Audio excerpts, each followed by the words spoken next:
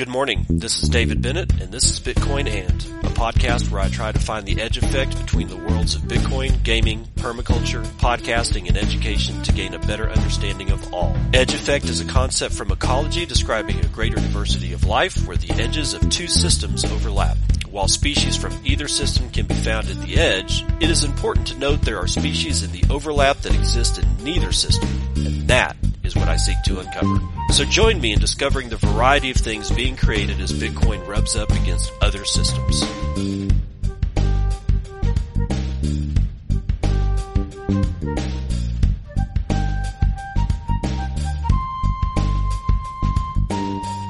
It is 10:06 a.m. Pacific Daylight Time. It is the 6th day of October 2023, and this is episode 807 of Bitcoin. And I've added a couple of things to the market report. I've permanently added the DXY, and we're going to try to go through bonds, right? CNBC has a whole section for bond yields, because generally speaking, when I'm doing the CNBC futures and commodities report, the only thing that I get for bonds is the face value price increase and decrease by percentage and dollar. It doesn't tell you the yields, which I find that just dumb. It should have like how much the face value increased and what the yield is, but it doesn't. So I got to go find that in a different place, but I'll have those along with the standard market report in the middle of the show. Where shall we begin? Well, let's begin with a fair amount of shitcoinery, just for a warm-up. Cointelegraph, and it looks like it is written by who? But none other than Helen Partz. Yes, Helen Partz. The rise of Ethereum staking came at a cost of higher centralization, according to a report from JP Morgan. Our good friends over there at JP Morgan, even they can see this crap. The rise of Ethereum staking since major network upgrades, the merge, and Shanghai has come at the cost of higher centralization and lower staking yields, a new report by JP Morgan said. JP Morgan analysts led by Senior Managing Director Nikolaus, there is no way I'm pronouncing this one, Pani Girtzelglou, I'm serious, man, it's bizarre, issued a new investor note on October the 5th, warning about the risks stemming from Ethereum's growing centralization. The top 5 liquid staking providers, Lido, Coinbase, Figment, Binance, and Kraken, control over 50% of staking on the Ethereum network, JP Morgan analyst noted in the report, adding that Lido alone accounts for almost 1/3. Lido by itself accounts for damn near like 32.5% of all the staked Ethereum. One organization. Yeah, that sounds safe. I'm sure everything will be fine. The analyst mentioned that the crypto community has seen the decentralized liquid staking platform Lido as a better alternative to centralized staking platforms associated with central exchanges like Coinbase or Binance. However, in practice, quote, even decentralized liquid staking platforms involve a high degree of centralization, JP Morgan's report said, adding that a single Lido node operator accounts for more than 7,000 validator sets, or roughly around 250,000 Ether. Holy shit. These node operators get selected by Lido's decentralized autonomous organization, which is controlled by just a few wallet addresses, quote, making Lido's platform rather centralized in its decision-making, the analyst further wrote. The report mentioned a case when Lido's DAO rejected a proposal to cap the staking share at 22% of Ethereum's overall staking to avoid centralization. Quote, Lido didn't participate in the initiatives as its DAO rejected the proposal by an overwhelming majority of 99%, JP Morgan analyst wrote, adding, quote, needless to say, that centralization by any entity or protocol creates risks to the Ethereum network, as a concentrated number of liquidity providers or node operators could act as a single point of failure or become targets for attacks or collude to create an oligopoly.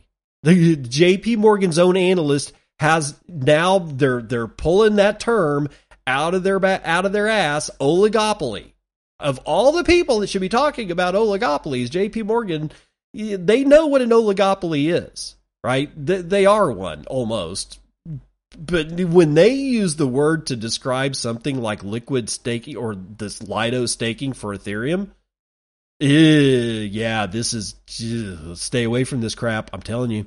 Apart from higher centralization, post-merge Ethereum is also associated with an overall staking yield decline. The standard block rewards declined from 4.3% before the Shanghai upgrade to 3.5% currently, the analyst wrote. The total staking yield has declined from 7.3% before the Shanghai upgrade to around 5.5% currently, the report added. JP Morgan analysts aren't the only Ethereum observers who have noticed a significant increase in network centralization following the merge upgrade. Executed on September 15, 2022, the merge has been seen as a major impediment to Ethereum's decentralization and a major reason for dropping yields. Ethereum co-founder Vitalik Buterin has admitted that node centralization is one of Ethereum's main challenges. In September of 2023, he said that finding a perfect solution to handle this problem may take another 20 years. Yeah, 20 years. 20 years for the centralization problem that was purposely introduced knowingly and wittingly into Ethereum is going to take 20 years to fix. What happened if you just didn't put that shit in there in the first place? Now, this is why I Bitcoin. Everything that's in this article is exactly why I Bitcoin. You've got bullshit yields that nobody really knows where the hell that yield's coming from anyway. They're dropping. You've got Lido with over 30, like a third of control of all staked Ethereum. You got JP Morgan calling this shit a flat out oligopoly, and coming from the mouth of JP Morgan, that's saying something. Nobody should have anything to do with this. Now, here's the kicker. When we go back to Lido, remember there's like Lido and Coinbase, Figment, Binance, and Kraken are the 5 major stakers. Coinbase has like 8% of the Ethereum staked. Figment, 5%. Binance, like 4%. Kraken is like 3.5%. Lido's got 32.5%, roughly right around there. Now check this out. Quote, Lido didn't participate in the initiatives as its DAO rejected the proposal to cap the staking share at 22% of Ethereum's overall staking by an overwhelming majority of 99%. So they put it up to a vote.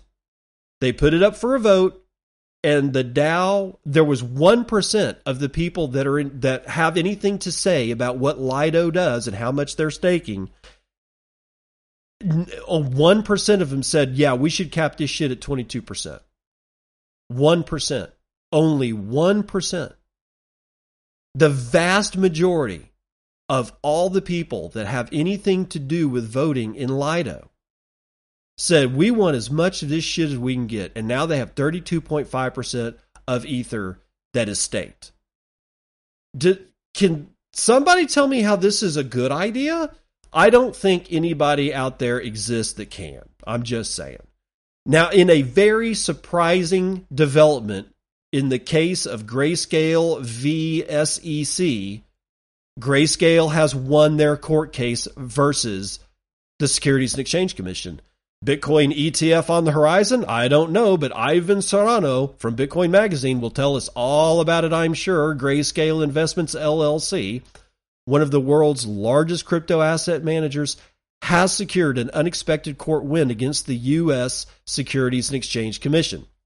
A 3-judge panel in D.C.'s Court of Appeals in Washington ruled that the SEC's denial of Grayscale's proposal was, quote, arbitrary and capricious, in that the SEC failed to explain the difference in treatment between spot Bitcoin ETFs and future Bitcoin ETFs. The landmark ruling is believed to be a boon to the industry fraught with regulatory uncertainty.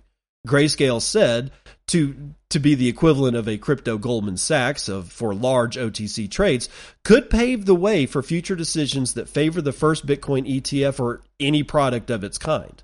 Moreover, the court ruling may have set a new trajectory for Bitcoin, creating the foundation for the next wave of financial products built on the original crypto asset. But what does Grayscale's legal victory mean for retail investors, institutions, Bitcoin price, broader crypto share, and the markets in general?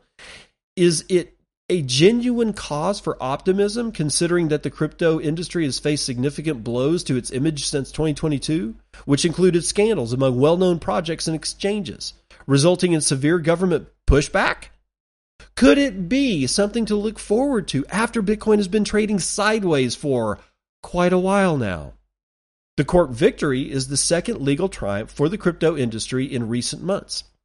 In July 2023, a judge ruled in favor of Ripple Labs, stating that the company did not violate federal laws by selling its XRP token on public exchanges. Yeah, that's not a victory. That's actually a loss for all of retail, because XRP and Ripple, they are scammers.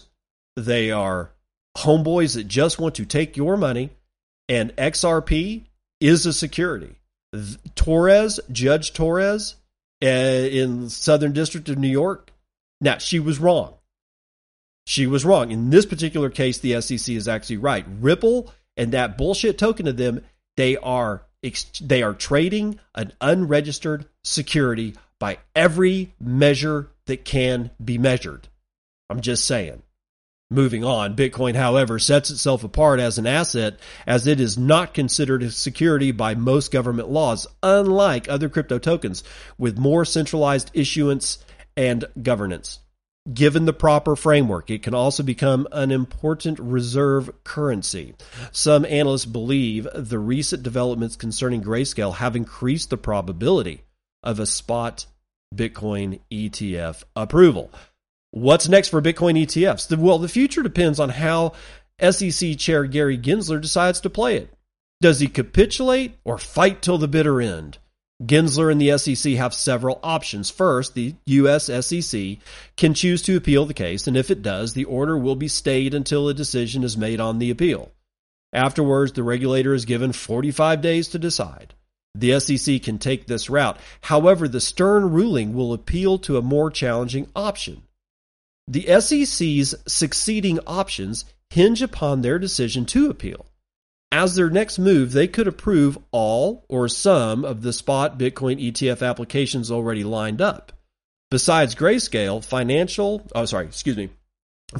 behemoths like BlackRock, VanEck, WisdomTree, Valkyrie, Fidelity, Invesco, ARK21 shares, they've all lined up their Bitcoin ETF applications. Approving one or all of these applications could be a watershed moment for Bitcoin. If the SEC decides to continue its hostile stance, it can choose to delay as long as possible or as permitted by law. The SEC has a window of 240 days to approve or deny ETF applications. ARKS is the earliest application among the institutions this year, published in the Federal Register on May the 15th. This date means that the SEC must decide on the first application by January the 10th, 2024. The third option for Gensler and the SEC would be to spin a new rationale for denying applications. This new approach will push Grayscale to sue again.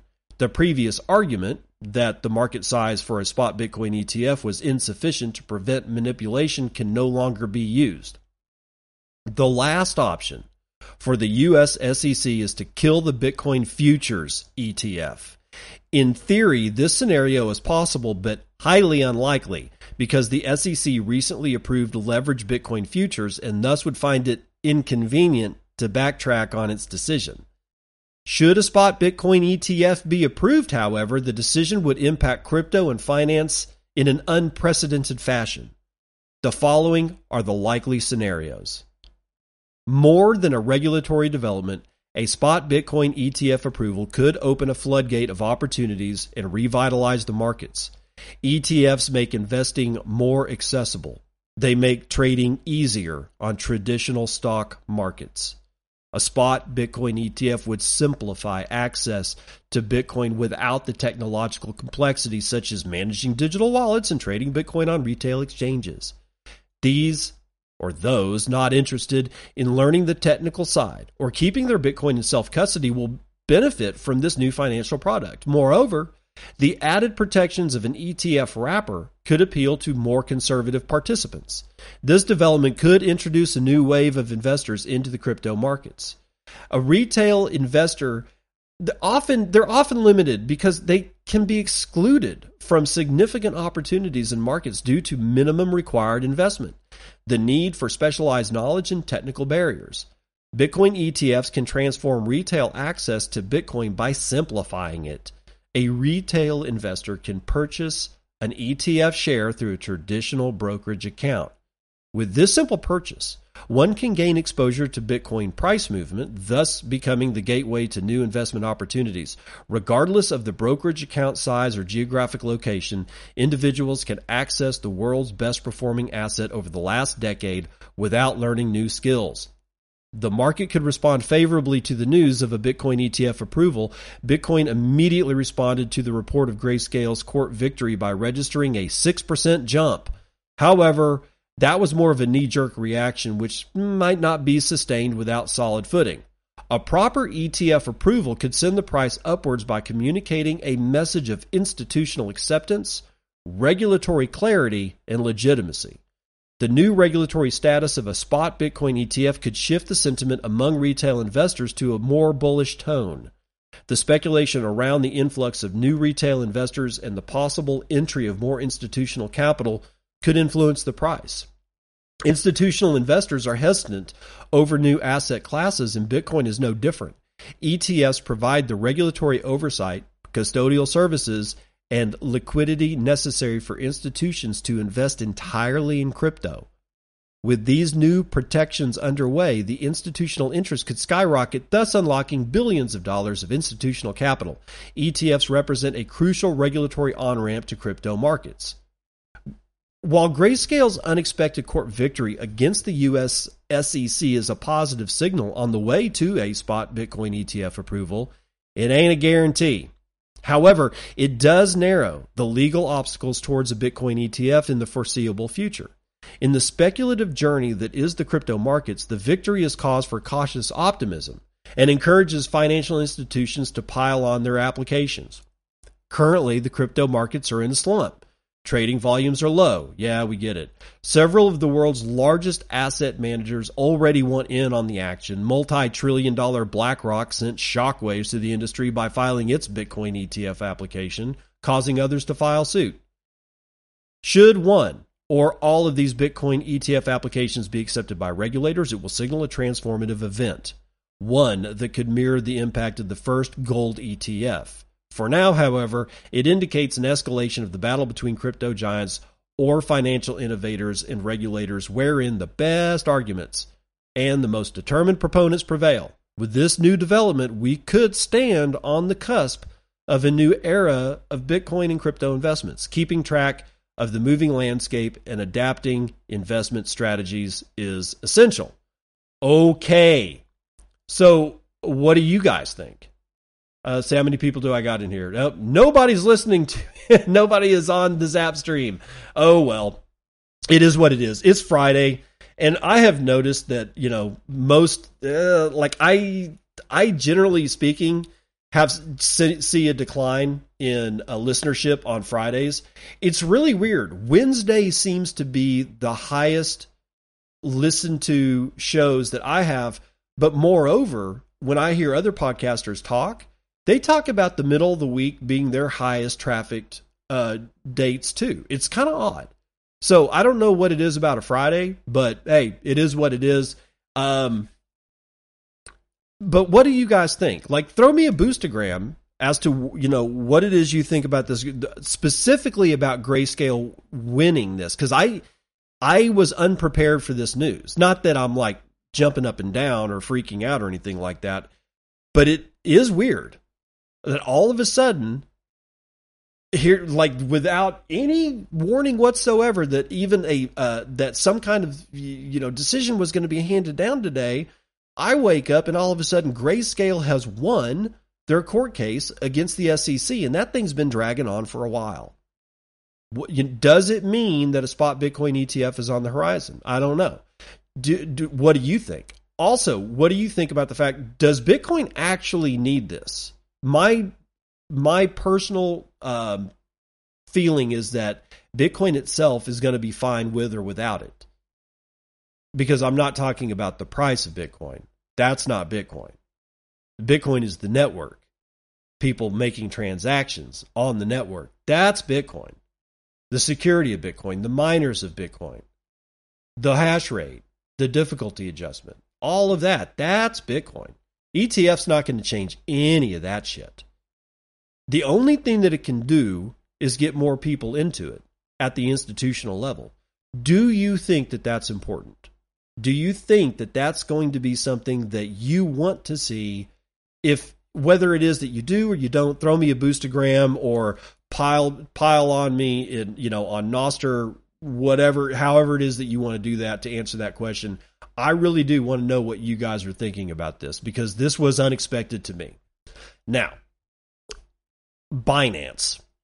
Binance has been seeing some problems. Well, they've got other problems. And out of Cointelegraph, we have, again, Helen Partz telling us that the Binance spot market share has dropped for the 7th consecutive month. Wow. Major global cryptocurrency exchange Binance has reportedly continued to lose its market share amid ongoing regulatory issues. Binance's spot market share fell for a 7th consecutive month in September of 2023, Bloomberg reported on October the 5th, citing analysis from cryptocurrency data provider CC Data. According to the report, Binance's spot market share dropped from 38.5% in August to 34.3% in September. In January of 2023, Binance's spot market share accounted for as much as 55%. Apart from the spot markets, Binance has also been losing market share in the derivatives market. According to the report, Binance derivatives market share tumbled from 53.5% in August to 51.5% in September. In January, the exchange's market dominance in the derivatives market accounted for 62%. According to CC Data research analyst Jacob Joseph, Binance's regulatory challenges in the United States are not the only reason the exchange has lost its market share. The analyst believes the drop is also due to Binance halting its zero-fee trading promotion for major trading pairs. Binance's market share drop also came as Binance wraps up services in some of its key markets this year. In September, Binance announced its full exit from Russia, selling its entire local business to the newly launched COMEX exchange, founded by undisclosed entities. Russia was one of the largest markets for Binance, with Russian visitors accounting for nearly 7% of the platform's traffic. Binance introduced changes to its trading fees in early September, reapplying a regular taker fee based on the user's VIP level. For example, Binance started charging a 0.1% taker fee on spot and margin trades from regular users. According to the report, Binance lost spot trading volume has been distributed among exchanges like HTX, formerly Huobi, Bybit, DigiFinex. Rival exchanges like OKX, Bybit, and BitGet have reportedly also picked up market share in derivatives. So there you go. And I have just found out that I have been, I had the mic open, or rather the desktop audio open on Zapstream, which meant anybody that was listening to the Zapstream was getting a massive amount of echo. That's my bad. I totally failed all of you on that. I'm sorry. It is now fixed, but that doesn't really matter. Everybody that was tuned in basically said, "Oh, this joker he screwed up bad." And that's okay. I'm not all that upset about it. I'm still getting my feet wet on this whole streaming thing, and that's just one of the things that happens when you're streaming live, is that mistakes like this are inevitable. And I've seen really bad mistakes. I mean, the kind of embarrassing mistakes that nobody can get away from because they stay with you forever.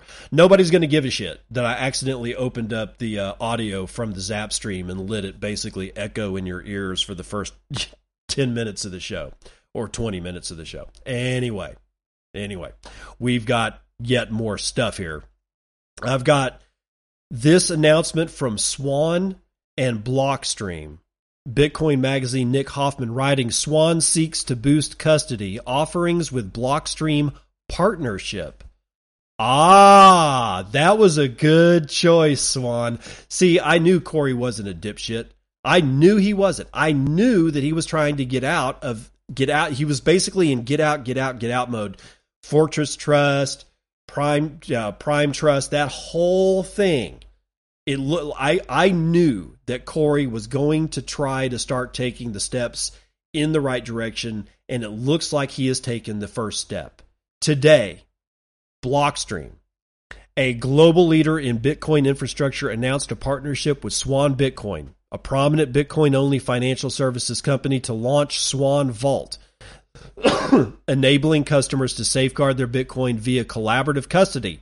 According to a press release sent to Bitcoin Magazine, Swan Vault is powered by Blockstream Jade, an open-source Bitcoin hardware wallet. Quote, integrating Blockstream Jade's multi-signature and hardware-based authentication into Swan Vault elevates the standards of Bitcoin collaborative custody, said Swan Bitcoin CEO Corey Clipston. Quote, the user-centric focus on security is a key aspect of this partnership.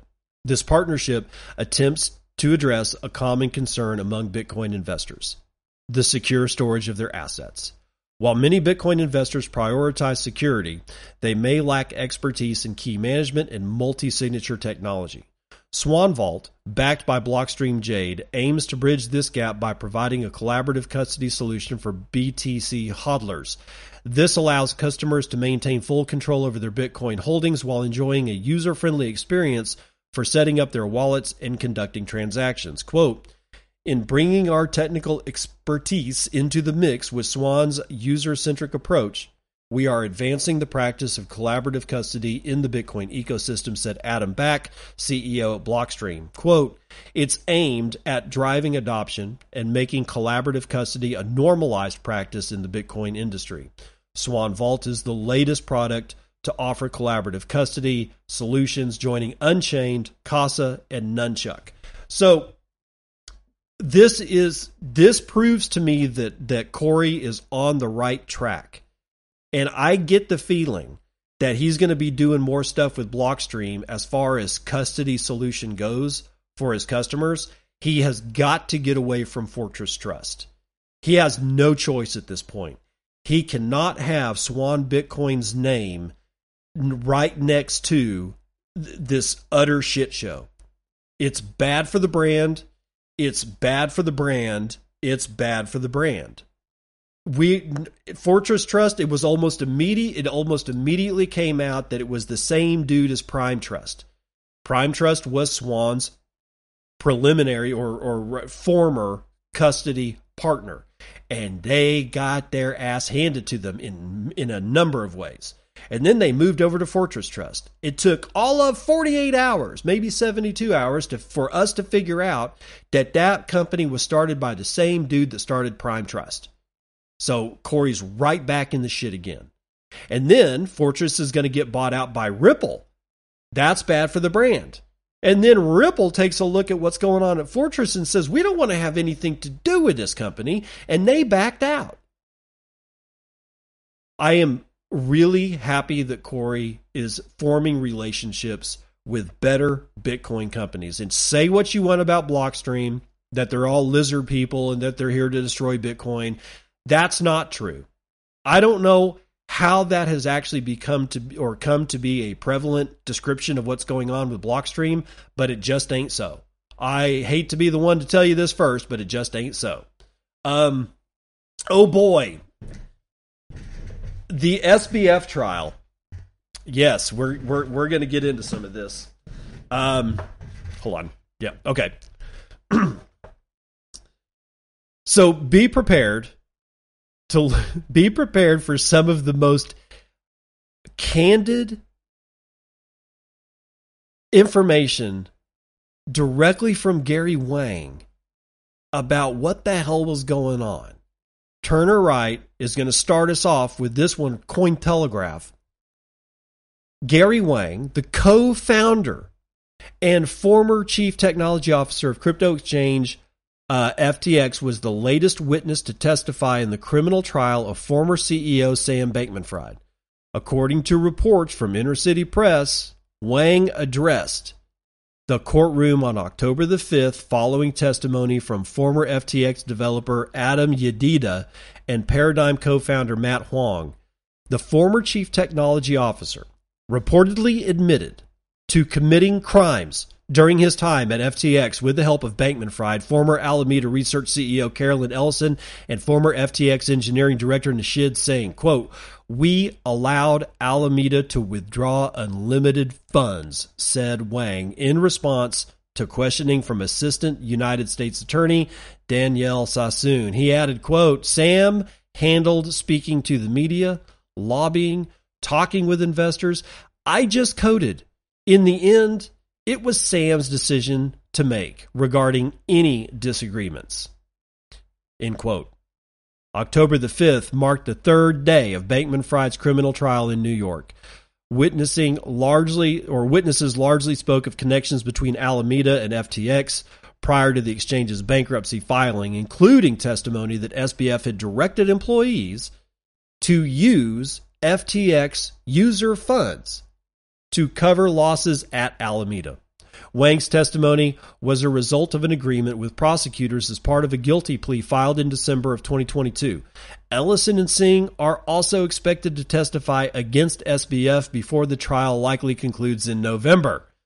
Bankman-Fried will likely remain in jail through his criminal trial, following an order from Judge Lewis Kaplan revoking his bail in August. Prosecutors accused SBF of engaging in witness intimidation against Ellison and others. It's unclear if SBF plans to speak in his own defense at trial. Under the U.S. Constitution, no person can be forced to offer certain testimony if they might incriminate themselves. Yeah, that's the Fifth Amendment.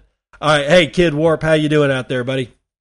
There's a lot more to Gary Wang's testimony, and we're going to get into it right now.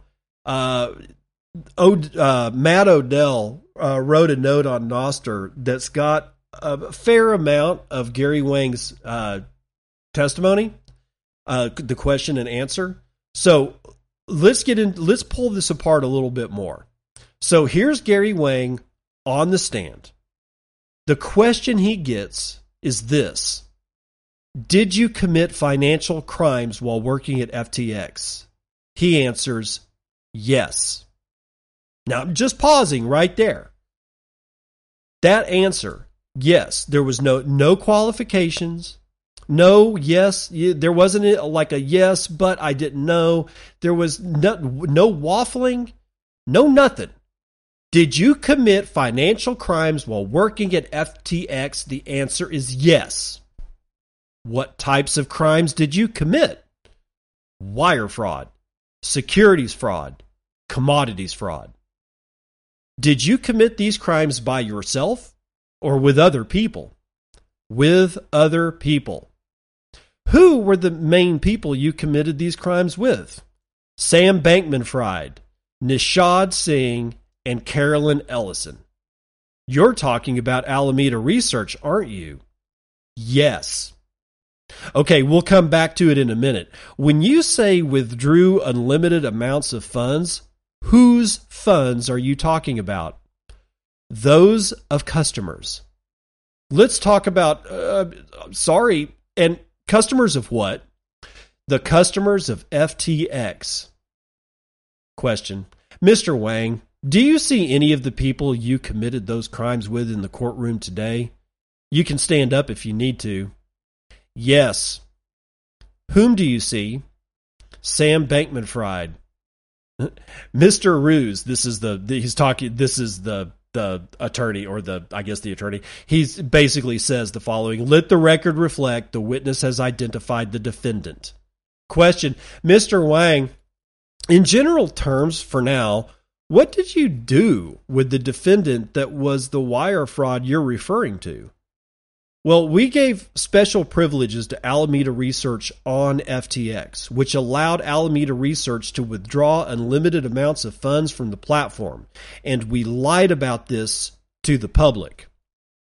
When you say withdrew unlimited funds from the platform, what are you referring to?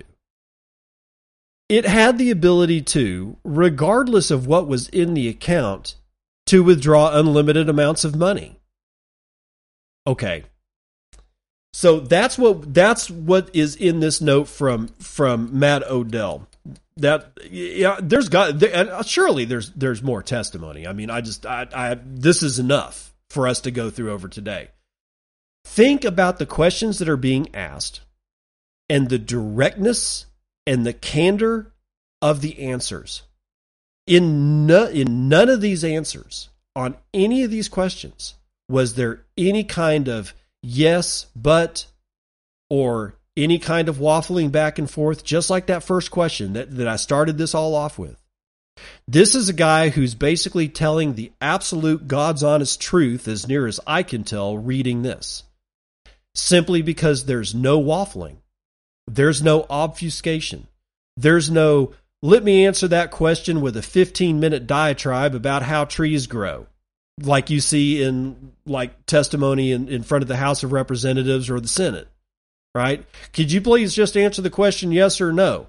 And then the guy says, sure, but here, what I want to do is go through this entire diatribe of all this bullshit so that I can confuse you and make you forget what question you asked. See, that happens all the time in Senate. Not here. Not here. This dude is taking Sam Bankman-Fried, binding him up in chains, and throwing him under a train with about 5,000 train cars running behind it. If Sam Bankman-Fried gets out of this, there will be no other proof that any citizen of the world needs that the United States judicial system is completely corrupt. It is, for me, I already get it. It's corrupt beyond all comprehension of the word. But it will be evident to the goat herder in sub-Saharan Africa that the United States judicial system is corrupt. You cannot survive this testimony. It's impossible to survive this testimony. This was one of his closest compatriots. And Carolyn is next. And that other dude, who's that other dude? Singh? Nishad Singh and Carolyn Ellison are next up on the stand. What the hell are they going to say? This is fascinating to me. It is fascinating to me, but we do have numbers to run.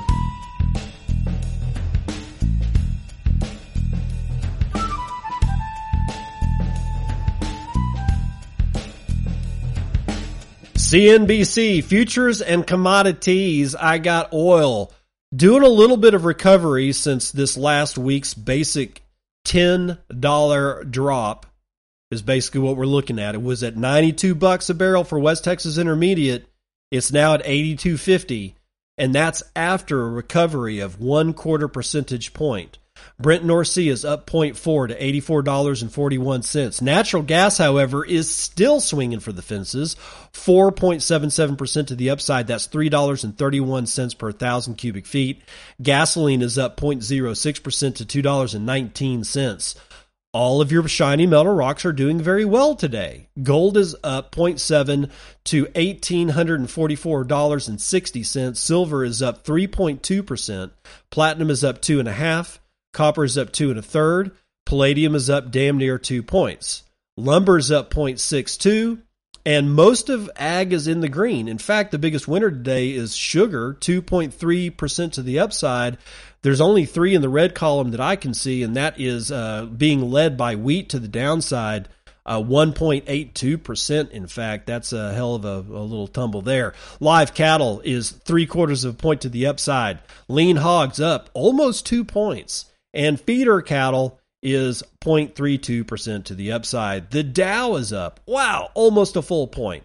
S&P is up 1.5. NASDAQ is up 1.5. And the S&P Mini is up 1 full point. Okay. I can't imagine why. Why on earth would that be happening? I just don't understand. I don't understand. Maybe it's because of this. The United States added 336,000 jobs in September, nearly doubling expectations, and Bitcoin slips 1%. This is CoinDesk. Stephen Alfer is going to take us through the macro here. It was a blowout employment data for the economy last month, with the Bureau of Labor Statistics Friday morning reporting 336,000 jobs added in September versus economists' forecast of just 170.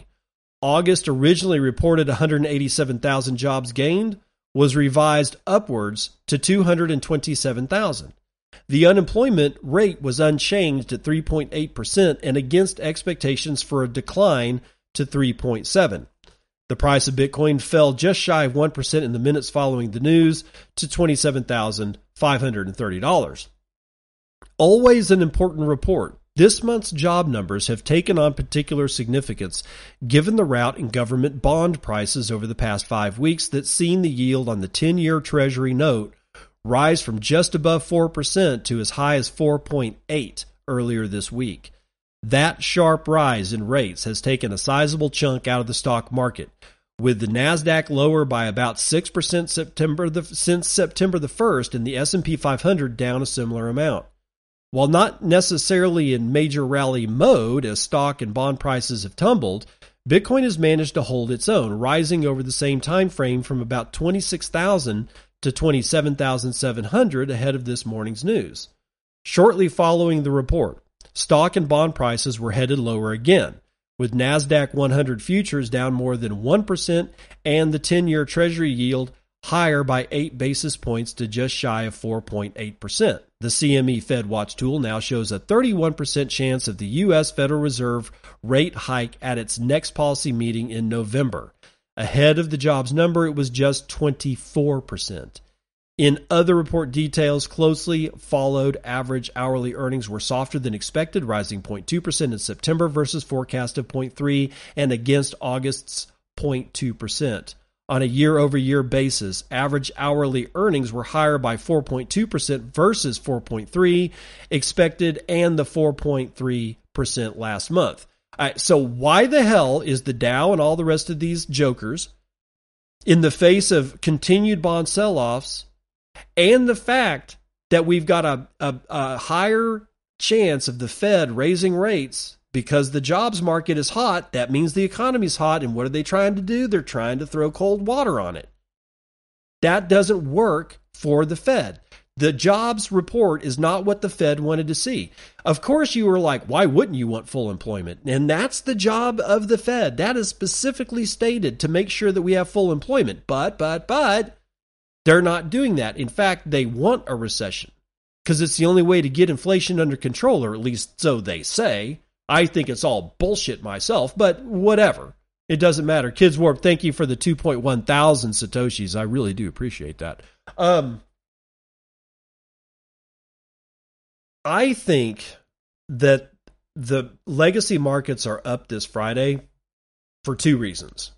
One, they've sent in the plunge protection team.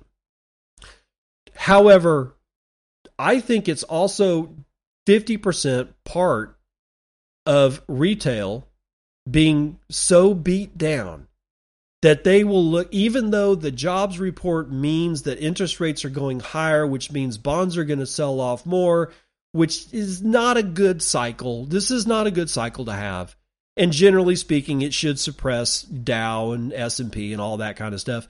But I think there's nowhere left for it, aside from Bitcoin, which almost most of retail is not into because we don't have the spot Bitcoin ETF. And even if we did, it might not make as much of a difference as you might think. They got nowhere else to fucking go. There's nowhere else to go. It's like if you ever saw what was it? An Officer and a Gentleman starring Richard Gere. It was a movie out of the 80s. He's trying to be a naval pilot. He's basically like, this is his last chance. He's smart enough to get into naval pilot school. They accept him in. He's kicking ass. And then all of a sudden he has this mental breakdown in front of his instructor, because his instructor is going to wash his ass out because he can't take this one particular test. He keeps failing it. And the dude freaks out. Richard Gere's character says, I got nowhere else to go. I have to be a naval pilot because I've got nowhere else to go. One of my best friends went to medical school. And one night, we're at the bar, we're drinking. He's in his first year of med school, right? And it's kicking his ass. And he just tells me straight up, he's like, I just really don't want to be a doctor. I hung out with this guy all through cell and molecular biology. Guy was smart. You know, we went to biochemistry together. We went to chemistry together. We went to cell biology together, molecular biology together. We were in Howard Hughes Medical Institute as undergraduate research fellows together. I knew this guy for a long time.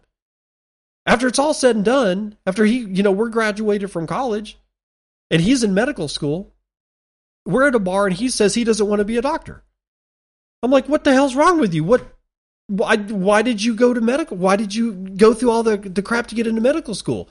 And he looked at me and he said, because the only other thing I could be is a plumber. His dad was a plumber. These investors have nowhere else to go. They've got nothing left to buy. They're not buying real estate because mortgage prices are too high. They don't want to buy treasuries because God only knows what the hell's going to happen to the face value of the bonds. Nobody knows what the hell's going on. Everything's on fucking fire. The only place retail has left to go, no matter what jobs reports say, no matter what bond markets do, stock market. That's the only place left. So that's my estimation. But so what are bonds doing? Well, here's the U.S. 30-year bond. The yield is to 4.92% right now. That's after a 0.042 rise in its rate. The 20-year is at 5.12%. The 10-year is at 4.78. Everything is in the green. It's changes on all from 1 month, 2, 3, 4, 6 month, 1 year, 2 year, 3 year, 5 year, 7 year, 10 year, 20 year, and 30-year bonds. All of their yields have increased, which means what? If you bought bonds yesterday, you've already lost money on the face value of your bonds. If you bought in the last auction, right, you're down. Everybody thinks, oh, well, I'll just get it on the yield. That's not what bond traders are really doing. Sure, if they get a positive yield, that's great. But they just need a risk-free rate of return, and that's the yield part. But what they're really looking for is security that they don't lose the principal value of their investment. And nobody knows what the hell's bonds are going to do. You've got a jobs report right now that just came out that increased by 15% the chances that the Fed is going to raise interest rates, which is going to do what? The bonds are going to, it's all going to raise again, which means that the value of the bonds themselves and the principal is going to be depressed further. It's a never fucking ending cycle. And the only place Joe Schmo Plumber has to go to put his money is the Dow. And I think it's more that the markets are up, legacy equity markets are up today than the plunge protection team. For those who want to know, the DXY, the dollar index, is sitting at 106.11 after a 0.25% decline. So you do with that one what you will. Now on to Bitcoin. I've got Bitcoin chilling out at $27,893. Average transaction value is 0.8 BTC. Median transaction value is about $300. Block times are hideously low, 9 minutes, 0 seconds. 0.25 BTC taken in fees on a per block basis, and 40 in fees overall in the last 24 hours, with an 11.6% jump in hash rate.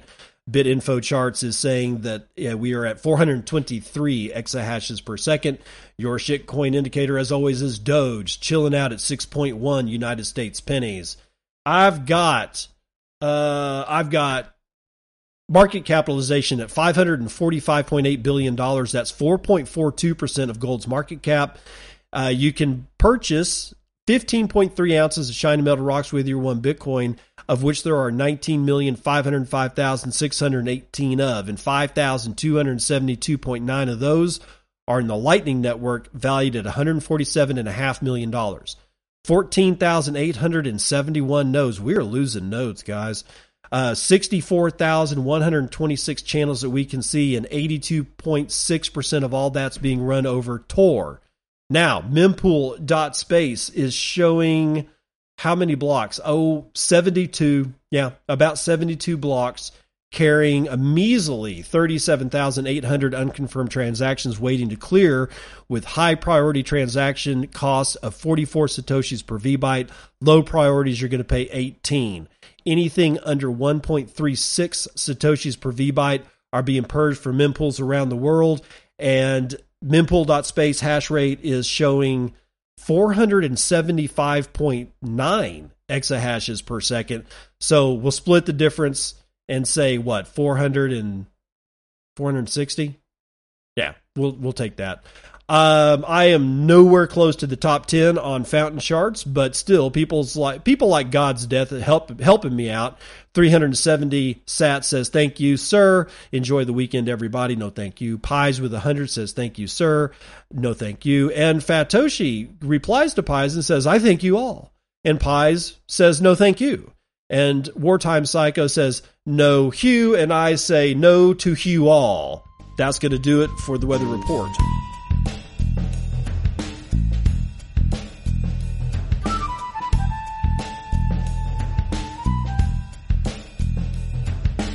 Welcome to part 2 of the news that you can use. Bitcoin enters a quiet bull market as a safe haven from bond market turmoil, according to an analyst. Christian Sandor is writing it for CoinDesk. Bitcoin briefly surged above 28,000 during Thursday U.S. morning's hours, then dropped to as low as 27,300 as traders took the opportunity to sell the rally, of course. The largest cryptocurrency by market capitalization was changing hands at 27.5 recently, flat over the past 24 hours, but still outperforming the wider crypto market. Quote, in the near term, I expect the market to sell into this rally, John Glover, Chief Investment Officer of Ledden, told CoinDesk in an email, quote, in the absence of new capital flowing into digital assets, I believe that this is what this rally will be, short-lived, end quote. Glover expects a more durable appreciation will materialize later this year and early next year as Bitcoin appears to be finished with its corrective move. Quote, I do believe that BTC prices will be higher in 3 months than they are today, as technically we've completed the sell-off, and I now look for a sustained rally in the second quarter of 2024. Investment research firm ByteTree upgraded its BTC market signal from neutral to bull in a report on Thursday. The crypto's recent price action has defied a rough period for traditional financial markets, offering a fairly safe haven from the rout in equity and bond trading. Quote, Bitcoin futures look good, especially when you compare them to the crisis in the bond market. It is the true safe haven from Uncle Sam's bonds, Charlie Morris, Chief Investment Officer at ByteTree, said in a report. He pointed out that BTC is beating the U.S. stock market at a time when surging bond yields wreak havoc on traditional markets. When interest rates peak and the bond sell-off ends, BTC will be off to the races, he said. Morris noted that during BTC's latest corrective move, the crypto held above the key $25,000 level, which capped the price between May of 2022 and March of 2023. If we can hold that $25,000 level, which we probably will, BTC is very much in a bull market, albeit a quiet one. Even if BTC is shaking off rising yields, it's remained, quote, trapped in its $26,000 to $30,000 cage, according to Edward Moya, senior market analyst of the Americas at Forex trading firm Oanda. Quote, what is also preventing crypto investors from becoming more optimistic is that the bond market sell-off refuses to end, and that will cripple many crypto startups. Yeah, because everybody is invested in the legacy markets. And what does that mean? Well, if you're not going to put your money, you're not, I mean, these guys in these, companies, these startups and whatnot, they're not keeping cash in a savings account. That's just dumb. Where do they put them? Well, they put them in a money market. That's one. That's the next step up from a savings account. Where do they go after that? For a little bit longer term storage, they'll be buying treasury bonds. But as we just saw, treasury bonds are a dumpster fire. They've been that way for a long time, right? It's the entire legacy financial system is an illusion. It didn't used to be an illusion, but now all the wealth that you think you see is merely an illusion. There's nothing really there. The only thing that really matters is Bitcoin at this point. Now, again, you'd be asking yourself, well, why the hell isn't more money flowing into Bitcoin? Because they don't know about it. They've heard about it, and they've heard all the negative stuff about it. They don't understand it, and that combined with all the negative stuff they've heard about it, and combined with the fact that their best friend lost their ass on it, it all combines to make a pretty distasteful mix. And that's just me being honest. That's why you're not, I mean, we know, if you've been here long enough, you know what's up. But the guys that are literally sitting on zero Bitcoin at this point, it's like a wall. And that's why they're not just jumping all over this stuff like you would expect. It's going to take a spot Bitcoin ETF. That's my whole point. If you think of Bitcoin as price only, then you want the Bitcoin ETF, the spot Bitcoin ETF. That's what you're going to want. As a regular Bitcoiner that's trying their damnedest not to give a shit about the price and really trying to look at the tech and what it actually means for freedom around the world, the spot Bitcoin ETF isn't going to do anything.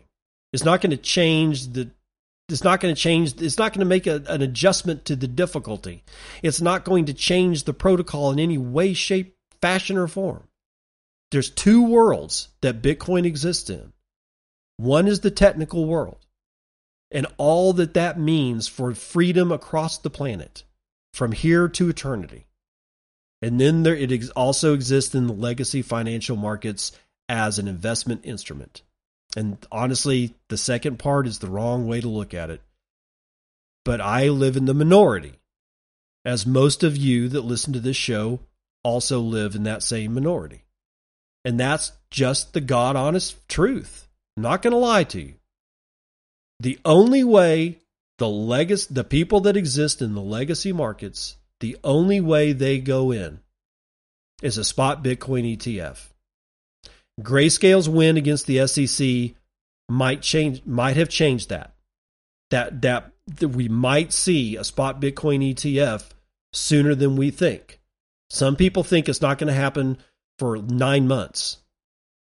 Most people, there's very few people. I think I know of one person that's calling for the acceptance of a spot Bitcoin ETF by the end of this year. Most people think it's going to at least be the first quarter of next year. We could see Gary Gensler basically with all the pressure. He's losing case after case. The SEC is getting a black eye. Like his entire existence is being called into question as the chairman of the SEC. At one point or another, being a human being, he's going to crumble. And it could very well be this year. And if that happens, watch out. And that doesn't mean that the price of Bitcoin is going to skyrocket and keep going to the moon. You've got to look at what happened to the gold ETF, the gold spot Bitcoin, the gold spot ETF when it was introduced. Sure, the price shot up, and then all of a sudden it just didn't go anywhere, and it's been trading sideways for years and years and years.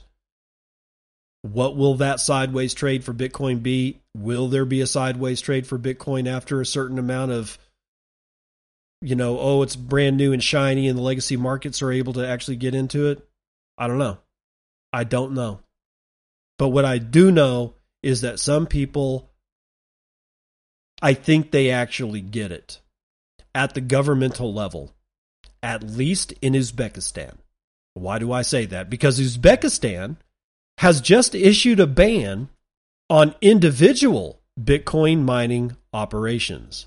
Let's see if No Bullshit Bitcoin or NoBSBitcoin.com can line us out on that.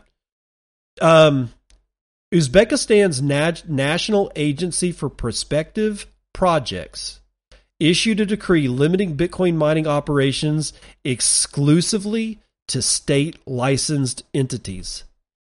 If you've got an S9 miner chilling out in the corner of your home and you live in Uzbekistan, you are now operating that miner illegally. What does that tell you? They want it all. And you don't want something that doesn't have value, do you? New rules also require firms to only use solar power for mining operations, with several unspecified exceptions. They're bullshitting the climate change guys. Quote, the organization of mining activities and service providers is possible only after receiving a permit, document, and a license in the prescribed manner, stated the industry's watchdog. The legislation also prohibits conducting mining operations at addresses that do not correspond to the address indicated at registration, as well as mining anonymous crypto assets. Uzbekistan wants it all. They want to make sure they know where every Bitcoin is mined, because Uzbekistan sees Bitcoin as having value at the level of their federal government. There's no other way to look at that. It's not that they've got it wrong, or that they're somehow or another scared, or whatever. That's not it. The only explanation for something like this at the level of the federal government of Uzbekistan is that they see Bitcoin as having real world value, and they want to make sure that they have it all, at least as wherever it is in their, they want a part of it. As far as Uzbekistan miners are concerned, that is like a little feather in the cap of Bitcoin. Even though it's just Uzbekistan, it's the fact that an entire government is like, nope, this shit's got real value. I want a piece of it. You don't want a piece of something that doesn't have value. Speaking of something that has value, memes. Now we have Memester, which is a Nostr hub for memes. Again, from No Bullshit Bitcoin, Memester is a Nostr hub for memes, trading, or trending content, and all things hilariously entertaining. Quote, Memester is a Nostr-based web application and community where humor takes center stage, said the project's creator, Sarah Keshtix, at Sarah Keshtix, Keshitix, I guess, as an open source platform. Memester empowers users to express themselves through the art of memes and engage with a diverse community of meme enthusiasts. Users can create new profiles or log in with existing profiles. Ep807s are coming soon. Users can upload memes. Users can like, comment, and zap memes. And there's categories too. And they have a website, and that website is memester.app. Again, that is Memester, memester.app, if you want to go check it out. Here's the problem. When I said Ep807 to come soon, that means watch out. When you go to this, if you want to use your Nostr profile, they're going to want your NSEC, your private key. Don't do it. It's not that I think that they're evil. I don't believe that, one bit. That you've got to wait until they get Ep805 or Ep807 so that you can use something like an extension like GetAlby or something like that to log in. All right. So don't put your private key in this website or any other website ever. If you're going to do that, that's when you use the web extension like GetAlby.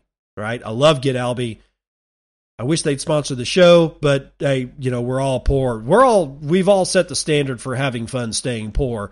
We used to tell it to everybody else, but in reality, what we were doing is we were telling it to ourselves so that we wouldn't feel so bad living under bridges and wearing the robes of monks. Hey, some things are worth it in life. I'm telling you, some things are worth it in life.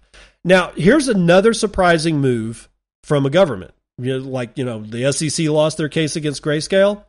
Well, Canada has relaxed their strict stablecoin rules and introduces some conditions. Okay, brother.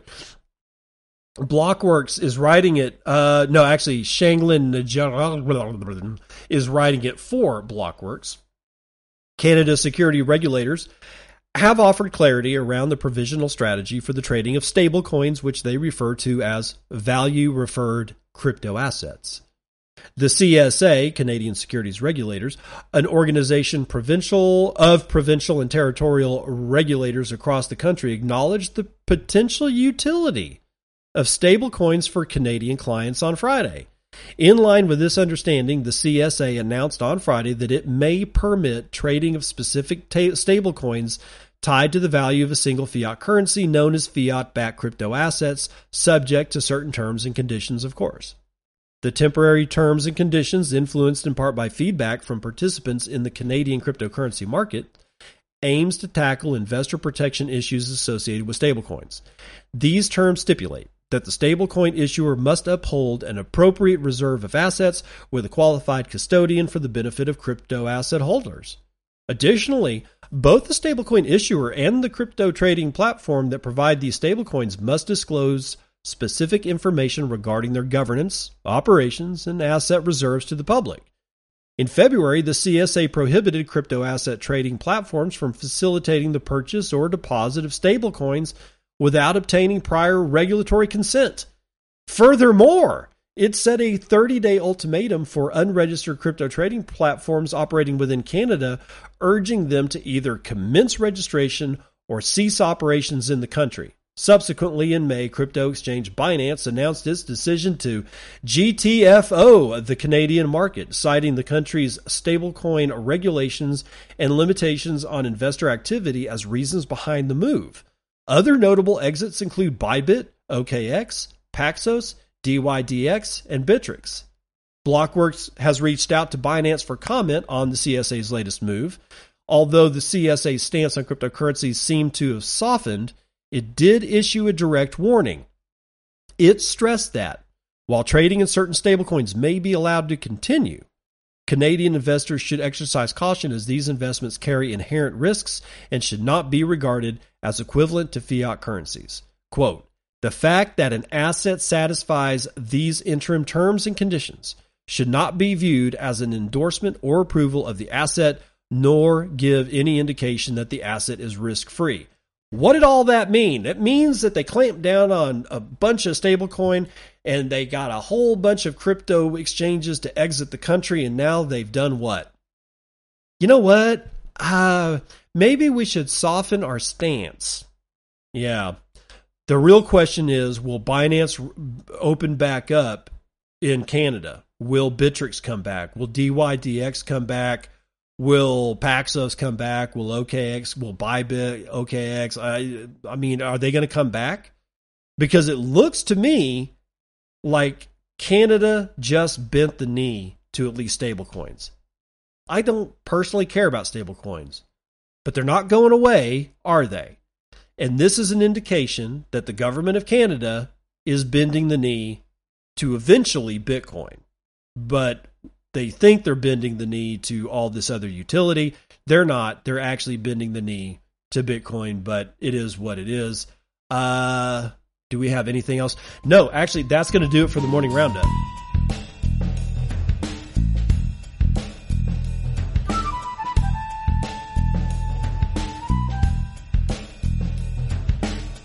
It's Friday. It's Dad Says Jokes Day. My wife asked me why I wanted to be cremated. I told her it's because it is my last hope for a smoking hot body. Yeah. Get it? Smoking hot body. All right. There you go. Now. We have another tune from Wavelake, but as a special bonus, I do want to tell you about this announcement from Wavelake. They've announced artist splits. Yes, they have. Artist splits. And if I can get back up there, I can get to, hold on. There we go. Let's see if I can get to. We are thrilled to announce the introduction of an exciting new feature in the latest update of Studio called Artist Splits. This highly anticipated feature empowers artists by giving them the ability to include up to 4 Wave Lake users in the payment split for their tracks.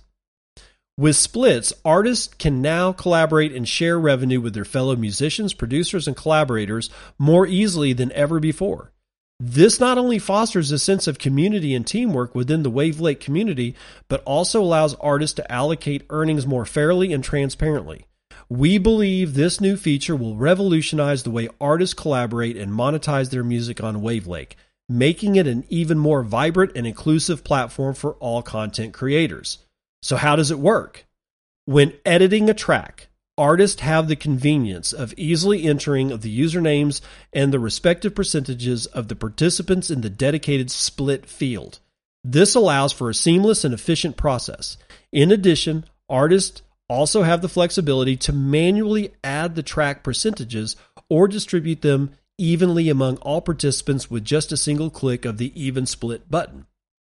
This user-friendly feature ensures that artists can quickly and accurately allocate credit to the contributors, facilitating collaboration and transparency in the music creation process. It's worth mentioning that any Wave Lake user, regardless of whether they are an artist or a listener, is eligible to take part in the split. When adding participants, please make sure to verify their user names, as they might be different from their artist names. To locate usernames, simply click on the avatar located in the top right corner of the screen. Once the splits have been enabled and a payment has been sent, all parties involved will be able to see the payments in their respective activity pages. This means that each participant will have a clear record of the payment, making it easier to track and manage their earnings. In the coming weeks, we plan to introduce more split integrations to further enhance the functionality and improve the user experience. If you encounter any issues or have any questions regarding this feature, please do not hesitate to reach out. Okay, so this is what I want to see is for an artist after the fact, after they upload their song, is be able to add somebody after the fact to their split. Because it sounds to me like you got to do it at the time that you put the song up. And you select your 4, and after that, there is no more. Or you select your 2, and after that, you can't go edit it. I'm not sure, but if it is that way, then I'm about to play, like for instance, I'm about to play a song from this guy, Sam Means, from his album Blue Jeans, and it's the song named Found. Now, when I play this, and you will hear it, I would like to be able to tell Sam that I put this up on the Bitcoin And Show and give Sam the opportunity to make a decision whether or not he would like to include me in the earnings of this particular song. That would be great, because that way, and I don't know Sam. I've never talked to him before. He doesn't know me from Adam, I guarantee you. But like today, I'm probably going to go and like I say on the message board, it says fast becoming one of my favorite artists. Yes. Now this is to Sam. This is not to just this song. This is basically to Sam Means It All. But if I can get him to talk to me and I get him to understand that, hey, I'm promoting your music on the podcast, he may very well want to give me a split. So Wave Lake, if any of you guys are listening, it is imperative that you make a split available for the artist to put into their song after they've uploaded the song, for them to include people like me who promote their song after it's already up. And with all that said, here's Found.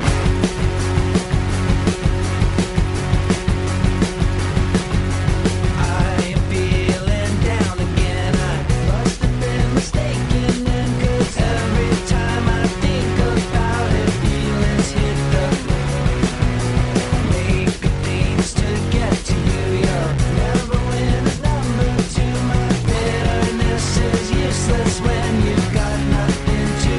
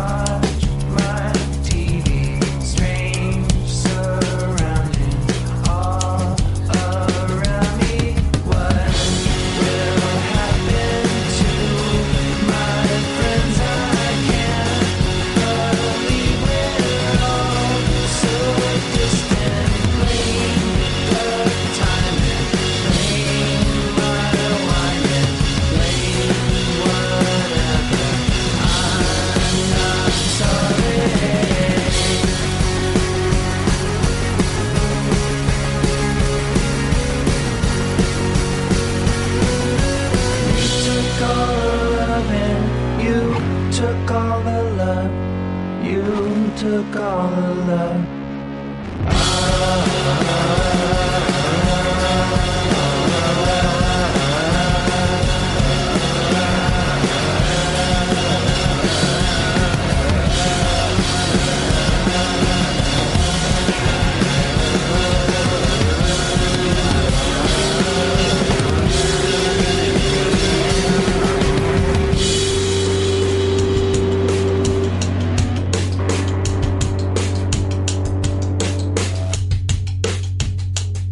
Alrighty. So if you want to support the show, Podcasting 2.0 is definitely the way to go. You can boost me Satoshis, you can stream me Satoshis. It's really the best way to honor and support the artists and the personalities and the people that bring you content right now and forever. It's a personal relationship that you have with your favorite content creator, whether it's, video guy like BTC Sessions or someone like me as a podcaster or like an artist like Sam Means. This is the way forward because all advertising models are broken. And furthermore, all legacy relationships between content creators of any format at all and the legacy institutions that quote unquote represent them, they're broken too. They're all broke. It's all broken. The only way that we're going to move this forward is for us to directly support each other. No advertising, no nothing. No A&R, artist and repertoire for all the who don't know the lingo in the music industry. Like I don't want a contract with Fox News or CNBC. And I'm not going to get one anyway. I know I'm tooting my tiny horn a little too loud, but you get my point. None of this is working any longer. And the longer the legacy financial markets are just billowing smoke and on fire in a capacity that we've never seen before, that brokenness between content creators and the people who quote unquote represent them is going to be even more broke. There is only one way forward. And that's stuff like artist splits, sending me Satoshis through Boostagrams and streaming me sats. Boosting Zap.stream when you see a live, when you're watching me live on Zap.stream. This is the only way forward. And the only technology that actually is working with any of this stuff is the Lightning Network. And that means that you're using real, actual Bitcoin. It's happening right before our eyes. And you can either take part of it and help everybody along, or you can continue to be told that Taylor Swift is actually a good artist. Because the reason she's as famous as she is that I think the legacy markets are actually tired of having to promote a catalog of people. And they just said, you know what, we're done. We're just going to pick Taylor Swift and we're going to make her like a goddess. Beyond Madonna, beyond any of the 80s stars that you've ever seen, beyond any of the notoriety of any of the artists that ever happened in the 90s. No. Because that took real, actual work for them to go advertise and promote all these different artists. I think they're just saying, fuck it. They're done. They're tired. It's Taylor Swift. If you're not going to promote artists like Sam Means directly through boosting on Wavelake and other platforms, then Sam Means is going to have to go do whatever it is that he does, like that's outside of music, to be able to feed his family. We don't have to do that anymore. It's up to you. And it's also up to the rest of the content creators to enable people like you to be able to support us. And if we don't, that's on us. But we're all in this together because the legacy models of content creation are all broke. I'll see you on the other side. This has been Bitcoin and I'm your host, David Bennett. I hope you enjoyed today's episode and hope to see you again real soon. Have a great